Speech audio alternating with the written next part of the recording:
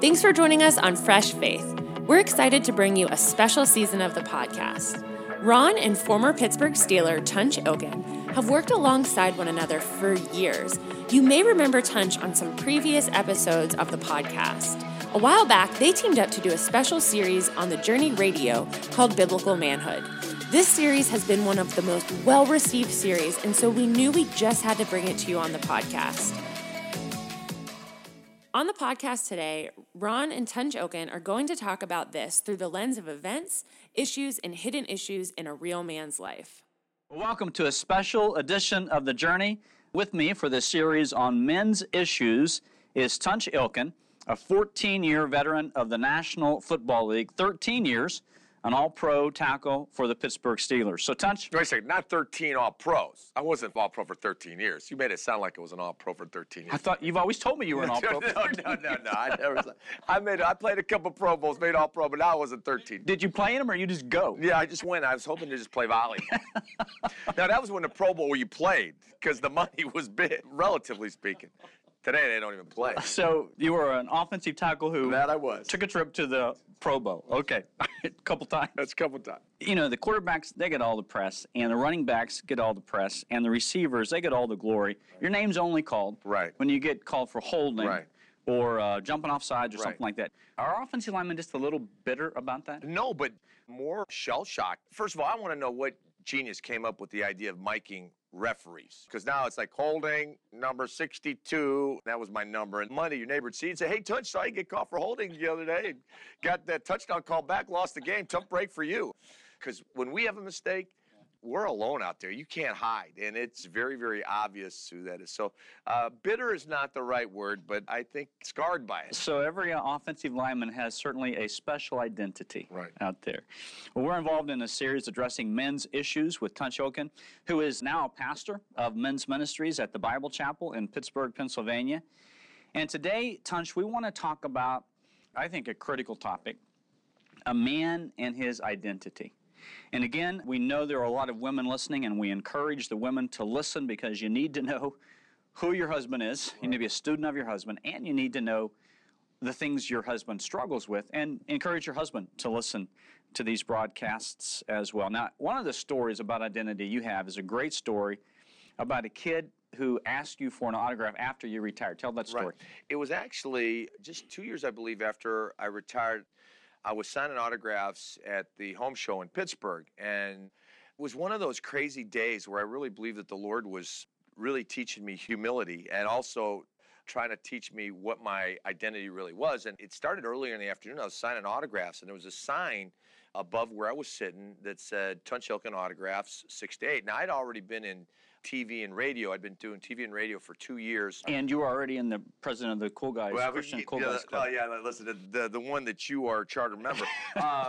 No, but I was doing broadcasting, which means I had absolutely no other marketable skills. And so I'm signing autographs, and a guy comes up, and whenever you sign autographs at something like that, people come by, and you'll have a line there, and then there'll be nobody there. And I was sitting there by myself, and a guy comes up, and he looks up at the sign above my head, and looks down at me, and he looks up at the sign, and he looks down at me, and he said, "That you?"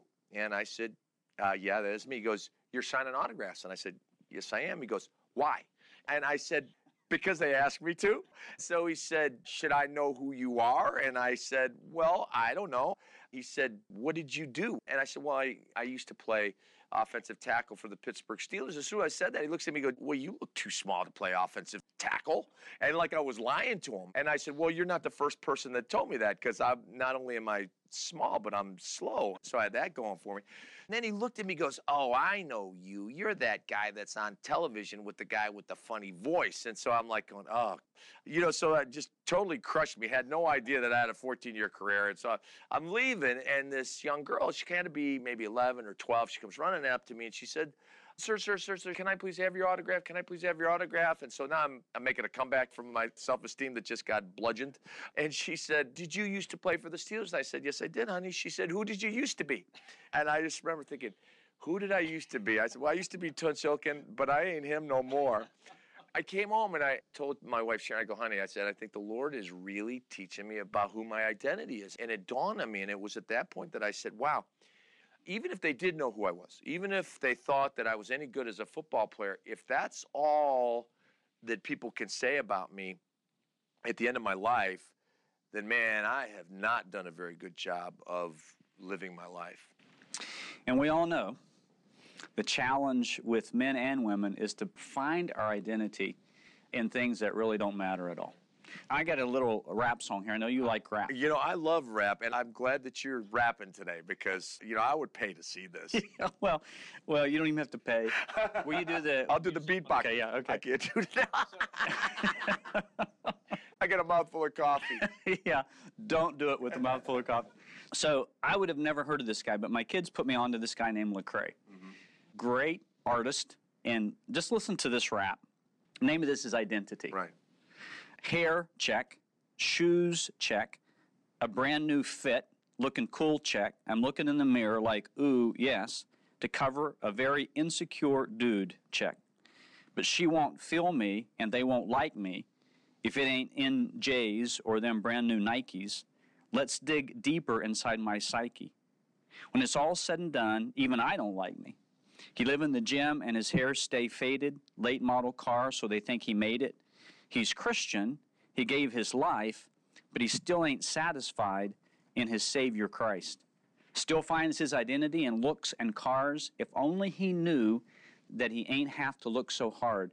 If he looked in God, it may seem odd, but he'd be so satisfied he can leave it all. And then here's a chorus. I'm not the shoes I wear. I'm not the clothes I buy. I'm not the house I live in. I'm not the car I drive. I'm not the job I work. You can't define my worth by nothing on God's green earth. My identity is found in Christ. Is found in Christ. You know, that's pretty good. That's profound. Now, I butchered the song a little bit, but that chorus is good. Yeah. I'm not the shoes I wear. I'm not the clothes I buy. I'm not the house I live in. I'm not the car I drive. I'm not the job I work. You can't define my worth. And Tunch, you interact with men all the time. Where are guys looking for their identity? That's a great question, Ron. And when you said I'm not the shoes I wear, I was thinking about your cowboy boots and how I was. Well, now that is a good identity right there. I was gonna bring my cowboy boots back because I saw you. You know, I think with guys, it's what they do. The first question that men ask one another is, "What do you do for a living?" Let's just take the environment that I grew into manhood in, and that's the National Football League. One of the things that's been very, very obvious is the tragic lives that so many former professional athletes have when they leave the game. There was an alarming statistic, something like 78% of former NFL players are either bankrupt, addicted, or divorced within 5 years of retiring from football. And I got a buddy, Kenny Rutgers, who has a ministry called gamesover.org, and his desire is to help men transition from sports to the real world. And it's not so much that they need help to find a job, it's the identity that they have, because when you do something that your identity is rolled up in, well, what happens when you're not that person anymore? And so there's a real feeling, there's a real depression that guys have gone through, and I've seen it, and kind of a spinning of one's wheels trying to find where they belong in their next phase of life because of the way the economy has been. And you hear downsizing. We've been hearing that for the last 15 years. And when guys get downsized, that means somebody's losing their job. And so you see men go through this real depression as they are no longer whatever it is that they were. And so when your identity is tied up in what you do for a living, and we talked last time about identity and keeping score, and men do keep score that way. And so I've seen a lot of men have their identity either in their job, in the house that they live in, the cars that they drive, the club they belong to, the people that they hang out with. And when that's your identity, you're bound to what goes on, good and bad, in that environment. And it can be a real struggle for men trying to keep up with whatever they're portraying of their identity. It can be just an unbelievable uphill battle. We joke around, Tunch and I, between ourselves about a thing that we've called the Cool Christian Guy Club. Yeah, because Ron's a cool Christian guy. Because he knows every city has their own group of cool Christian guys. But it made me think, when you do talk to some guys, they can't go 2 or 3 sentences without telling you who they were just with, or who they played golf with, or who they were at dinner with last night. There's this thing that our identity is not only what we do, but who we're with, and the whole package of life. Yeah. So when a guy loses his job, he didn't lose a job. He lost his identity. Right. He lost who he was as a person, and then all the things that go with that build up his identity. Right. Now, we talk a lot about events, issues, and hidden issues. Event is just something that happened. You lose your job. The issue is, how are you going to support your family? But the hidden issue is, if that's where my identity was, I lost a part of my masculinity. And so a lot of guys have their identity in masculinity. I've heard you talk about the religion of masculinity. Break that down a little bit for us. What's that mean, the religion of masculinity? You know, it's something that I saw in my dad and my uncles, that there is this, be a man, and men don't cry, and men are tough, and men don't need anybody. You know, the Lone Ranger or John Wayne. I mean, our generation, we grew up watching cowboy movies, and so that culture is this loner, if you will. And he's a tough guy, and he will not be put upon. The movie The Shootist, remember, he's talking to Ron Howard, John Wayne, and he said, I will not be put upon, I will not be touched. And he goes through this litany of things he will not allow to happen to him. And so we get in this environment, or in our culture, or in social settings, where you can see there is this competition and this masculinity, whether it's chewing tobacco, or whether it's drinking, or whether it's womanizing. For years and years and years, that was a big definer of masculinity. And so all these things that men keep score by is things that they point to as what kind of defines this manhood that they're living in. You know, I think that's so insightful and profound, because it breaks it down to, again, the hidden issue. Right. You go on a men's retreat, and there's a pecking order that kind of comes up as you do different competitive stuff, because it's fun to compete. Right. And guys really get into the masculinity part. Now, again, a lot of that's natural and fine until it becomes the religion of masculinity, and that's what you're trusting in. And you really feel like if you're anyone, you have to be this real guy, again, characterized by the things you talked about. How many women have I been with? Right. When's the last time I got drunk? Or I got to have a drink in my hand to prove my worth.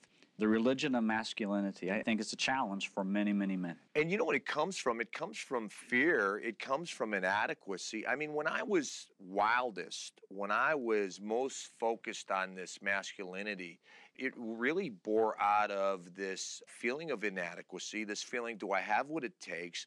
This fear of being exposed, that as an immigrant, one of my good buddies, Leo Wisniewski, always says that I had the immigrant chip on my shoulder, that I was driven to show that I belong, and driven to show that I had worth, that I had what it takes. And, you know, I look back upon that time in my life, and I'd say that's right on. I mean, it was this fear that people would see me for who I really was. So that really was my identity. And I see it in guys all the time when men will be acting a certain way. I'm not saying I'm an expert in this or I'm some insightful guy, but usually I can tell when I meet a man, there's a woundedness or something from the past that's driving him to identify with this masculinity. And problem is that from the time that I swing a bat or I throw a ball or I get in a fight or something, you know, you're going to get attaboys in that. And so the more attaboys you get, the more you funnel in that area. Because I wasn't a great student and sports was what I had. And so I drove myself into sports to cover up for my own fears and my own inadequacies. And that's where I got the attaboys. Even in anger, I remember that being the angry one, the tough guy, there was attaboys in that. And so it fueled more of that. It's this terrible trap that I can fall into until I really find out where my identity really is. So the irony of that is there's this fear in man of being exposed. Right. And yet, until we get to a place where we are exposed, we really can't grow and be the man that God wants us to be. So you talk a lot in men's groups about the church or the men's group being the third place. Right. And being that place where you can come and be a real man in that third place, but it's a healthy third place. So talk about a men's group or a group within the church being that third place. You know, I didn't come up with that. Actually, Kenny Rutgers, who I played with in Green Bay, and we only were together 1 year, but we became very, very close. And Rut used to say every man needs a third place. And what that means is that, you know, everybody's got their home. That's their first place. They've got work. That's their second place. So what's your third place? And so the third place could be anything. It could be the corner bar. It could be a culture club. I remember I used to hang out at the Croatian Club in McKeesport, Pennsylvania, Sons of Italy in Glassport, and the Yugoslav Club in Bethel Park. The culture club was a big part of it, or the country club, or the gym. Any place that I am spending time and hanging out becomes my third place. Well, then the question becomes, well, why not the church? And we kind of touched on this last time, is I wanted guys to feel comfortable in the church. Why is this not the hub of the community? Why not come here to socialize with other men and to challenge one another? And the importance of that is, when I get together with other men, and I realize that, you know, I really don't have it together, and then I see a man whose identity is in Christ and not in his job or the house he lives in or the car he drives or in masculinity, I see a man for who he is. Not perfect, but a man's man. And then I realize, well, wait a second. Look at that guy. His identity is in God, and he's a man, by golly. And the more we spend time with one another and really encouraging and challenging one another, because we are built for relationships. God is a relational God. Jesus gave himself to the 12. He had his 12 disciples, and then he was even more intimate with his inner circles, 3, and even more intimate with the Apostle John. And so we see that Jesus, in his humanity, had the need for relationships. So why wouldn't we, as men, need those relationships? We need to help and encourage one another. Proverbs 17:17 says, a friend loves at all times, and a brother is born for adversity. So where can I go to get the kind of encouragement and help that I need? Guys that are willing to pray for me. Well, the third place, the church. And then where can I go for the accountability? Because with that comes this, all right, we're going to challenge one another. It's not going to be just, hey, we're going to be here and be buddies. And we want to challenge each other to grow. And so Proverbs 27:17 says, as iron sharpens iron, so shall one man sharpen another. Men need to be challenged. Nobody wants to be lukewarm. So we want to be challenged. And so where can we be challenged by other men to really find our identities in Christ and live for him? Well, right here in our third place. Mm-hmm. So growing up in Oklahoma, Mickey Mantle is from Commerce, Oklahoma. Commerce Comet. Great baseball player and really an idol growing up.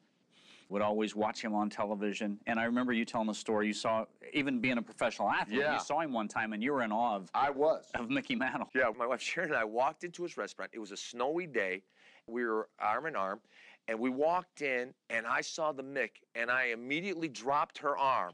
We hit a wet spot. She started backstroking, trying to keep from falling down, and all I'm going, the Mick. And she wants me to grab her arm, and I'm not grabbing her arm because I'm just going, there's the Mick. And so we sit down in the booth, and she goes, what were you doing? I go, Sharon, it's Mickey Mantle. And I go, will you go get his autograph for me? And I turn right into a fan, and she goes, I'm not getting his autograph. Get his autograph yourself. You're the one that's a Mickey Mantle. No, I chickened out. I can't believe I chickened out. I had an opportunity to get the Mick's autograph, and he actually had a stack of pictures in his booth while he was sitting there, so I know he was expecting people to come up, and I chickened out. That's a big regret of mine. You know, reading his story, I mean, he was a scoundrel. Talk about a guy who was a fearful person. But I read a book called The Last Boys. And it was about Mickey Mantle and Billy Martin and all these guys who played with the Yankees during that time. Great stories about baseball, so it was cool. And in the book, it tells about Mantle coming to Christ later on, really on his deathbed. Right. But, Tunch, it was like those guys were 13-year-old boys trapped in 20 or 30-year-old bodies. And there's a lot of guys like that. You know, run businesses, CEOs, professionals. And it's like they're little boys trapped in a 30-year-old body or a 40 or 50 or 60-year-old body. And it's the fears that we've never faced never really gone to take that responsibility of being a man. Again, the religion of masculinity, but not really learning how to be a man, according to Scripture. And then the accountability. So you've started something with your men's group called huddle groups. Right. And the purpose of those groups is the third place that you're talking about, but also to help guys finally face some of the things that they've been ignoring for many, many years. Talk about the huddle groups. Well, Ron, you know, discipleship groups and accountability groups are nothing new to the body of Christ, but Christian Leadership Concepts came up with this model 12, and obviously Jesus had 12, and so that's why the number 12. So we started doing these huddle groups. You know, I always say I know two things. I know Jesus and I know football, and that's all I know. And thankfully, the Lord has allowed me to combine football with sharing the gospel and sharing what biblical manhood really is. But what's really cool about these huddle groups is as you go through this 2 years together, 1.5 to 2 years together is the program, you commit to the other 11 guys that you are going to show up once a week for 1.5 to 2 hours, and you are going to do the work. And we've been going through this Grounded Discipleship series, really to enter into a covenant relationship with 11 other guys that you're going to show up, you're going to memorize the Scripture, and you're going to help and encourage one another, and you are going to challenge one another. And through this 18-month to 2-year curriculum, you are going to go through the essentials of the Christian faith.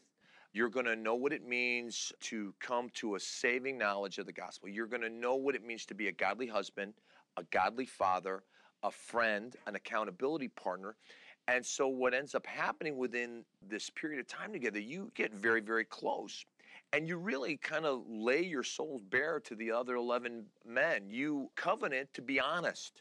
And there is no question, when you enter into a covenant relationship with someone, when you enter into a huddle, there is no question that is off limits. Jesus says this, by this all men will know that you're my disciples, that you would love one another. And so we're really loving one another, but we're also holding each other accountable and asking the tough questions. And so through this process, you either do one or two things. The light is so bright, you either run away or you embrace it and you follow harder after Christ. Not perfect, doesn't mean we don't stumble. But what's really great is that we do become better men. And not because we're good guys, because we're not, but because we want to follow God and we want to follow Christ. So we learn what that looks like and how we can encourage and how we can challenge one another. So the outcome then becomes guys will lead other huddle groups, and it is the model for discipleship. And so we do life together, and so I'm challenged to be a better husband. I'm challenged. I'm asked, have I made a covenant with my eyes not to look upon a woman with lust in my heart? Am I taking every thought captive and making it obedient to Christ? Above all, am I guarding my heart, for it is the wellspring of life? So all these temptations that dog us, man, I know that every Friday morning, well, that was when ours were at 5:30 a.m., my guys, we're going to ask me those questions. What are you watching on television? Are you loving your wife as Christ loved the church? Are you teaching your children? Are you walking in your integrity in the workplace? And so it's really had a very cool effect on guys, because we can read what it means to be a godly man. But when we see it modeled, okay, so that's what it looks like. That's what I aspire for. So the responsibility that we need to take in being a man, the accountability that we need in order to make sure that that responsibility is out front in our mind's eye and we're following what we need to do. Okay, so the religion of masculinity, that doesn't work. Leaves you empty. Leaves you empty. Yeah. We also know that there's this bully on the outside, child on the inside. We're a 13-year-old stuck in a man's body sometimes. The cultural lies of sexual satisfaction and get all you can get while you can get it, that doesn't work. So, what does work? What is this thing in contrast to the religion of masculinity? How would you describe what biblical manhood is? You know, that's a great question, Ron. One of the greatest blessings of following God is there's freedom. When I come to this point where I understand that the only thing good and positive in me is that Christ lives in me. And anything that I desire to do that is worthwhile comes from my understanding of who He is and who I am. I've got this freedom that I'm done with the pretender. That's too much work, and it just doesn't get it for me. But when I'm following hard after God, and my heart is in tune with what God's heart is in tune with. In other words, living for Him and loving my wife and teaching my children and mentoring other men and having a burden for the poor and to further His kingdom here on earth and to do it without compromising my manhood. So I'm not less of a man. One of the greatest quotes I ever heard was Roger Staubach. This was even before I was a Christian, but they were comparing him to Joe Namath. And I love Roger Staubach's quote. He said, I love sex just as much as Joe Namath. I just love it with one girl. And I thought, what a profound statement for marriage, that there is fulfillment in becoming one flesh, husband and wife. And Roger Staubach they portrayed him as the God squatter, Bible toter. But I remember I was so attracted to that even before I knew who Christ was. But you could see in his face that there was freedom and confidence in that. And so as a man, if you talk to most guys and you say, what's one of the most important things about you that you would want people to know? Most guys would say that I'm a stand-up guy. Well, being a stand-up guy for Christ is really the ultimate. To be unashamed of your love for Him, be uncompromising in your following after Him, and there is this sense, okay, this is really manhood. That other stuff that left me empty and made me feel like there's got to be more and keep chasing more, yet here's this true fulfillment because this is my identity in Christ. And there's a sense, wow, that is real manhood. And there's a contentment and a fulfillment in where I am because of that. Not because of me, but because of God.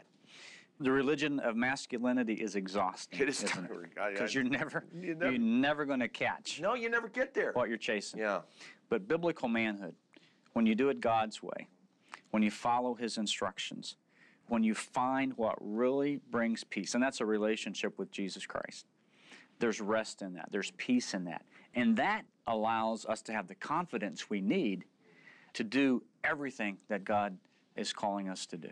Yeah. That's cool. That's biblical manhood. You know what? I always say I gave my life to Jesus in February of 1982, and I can honestly say I've never looked back.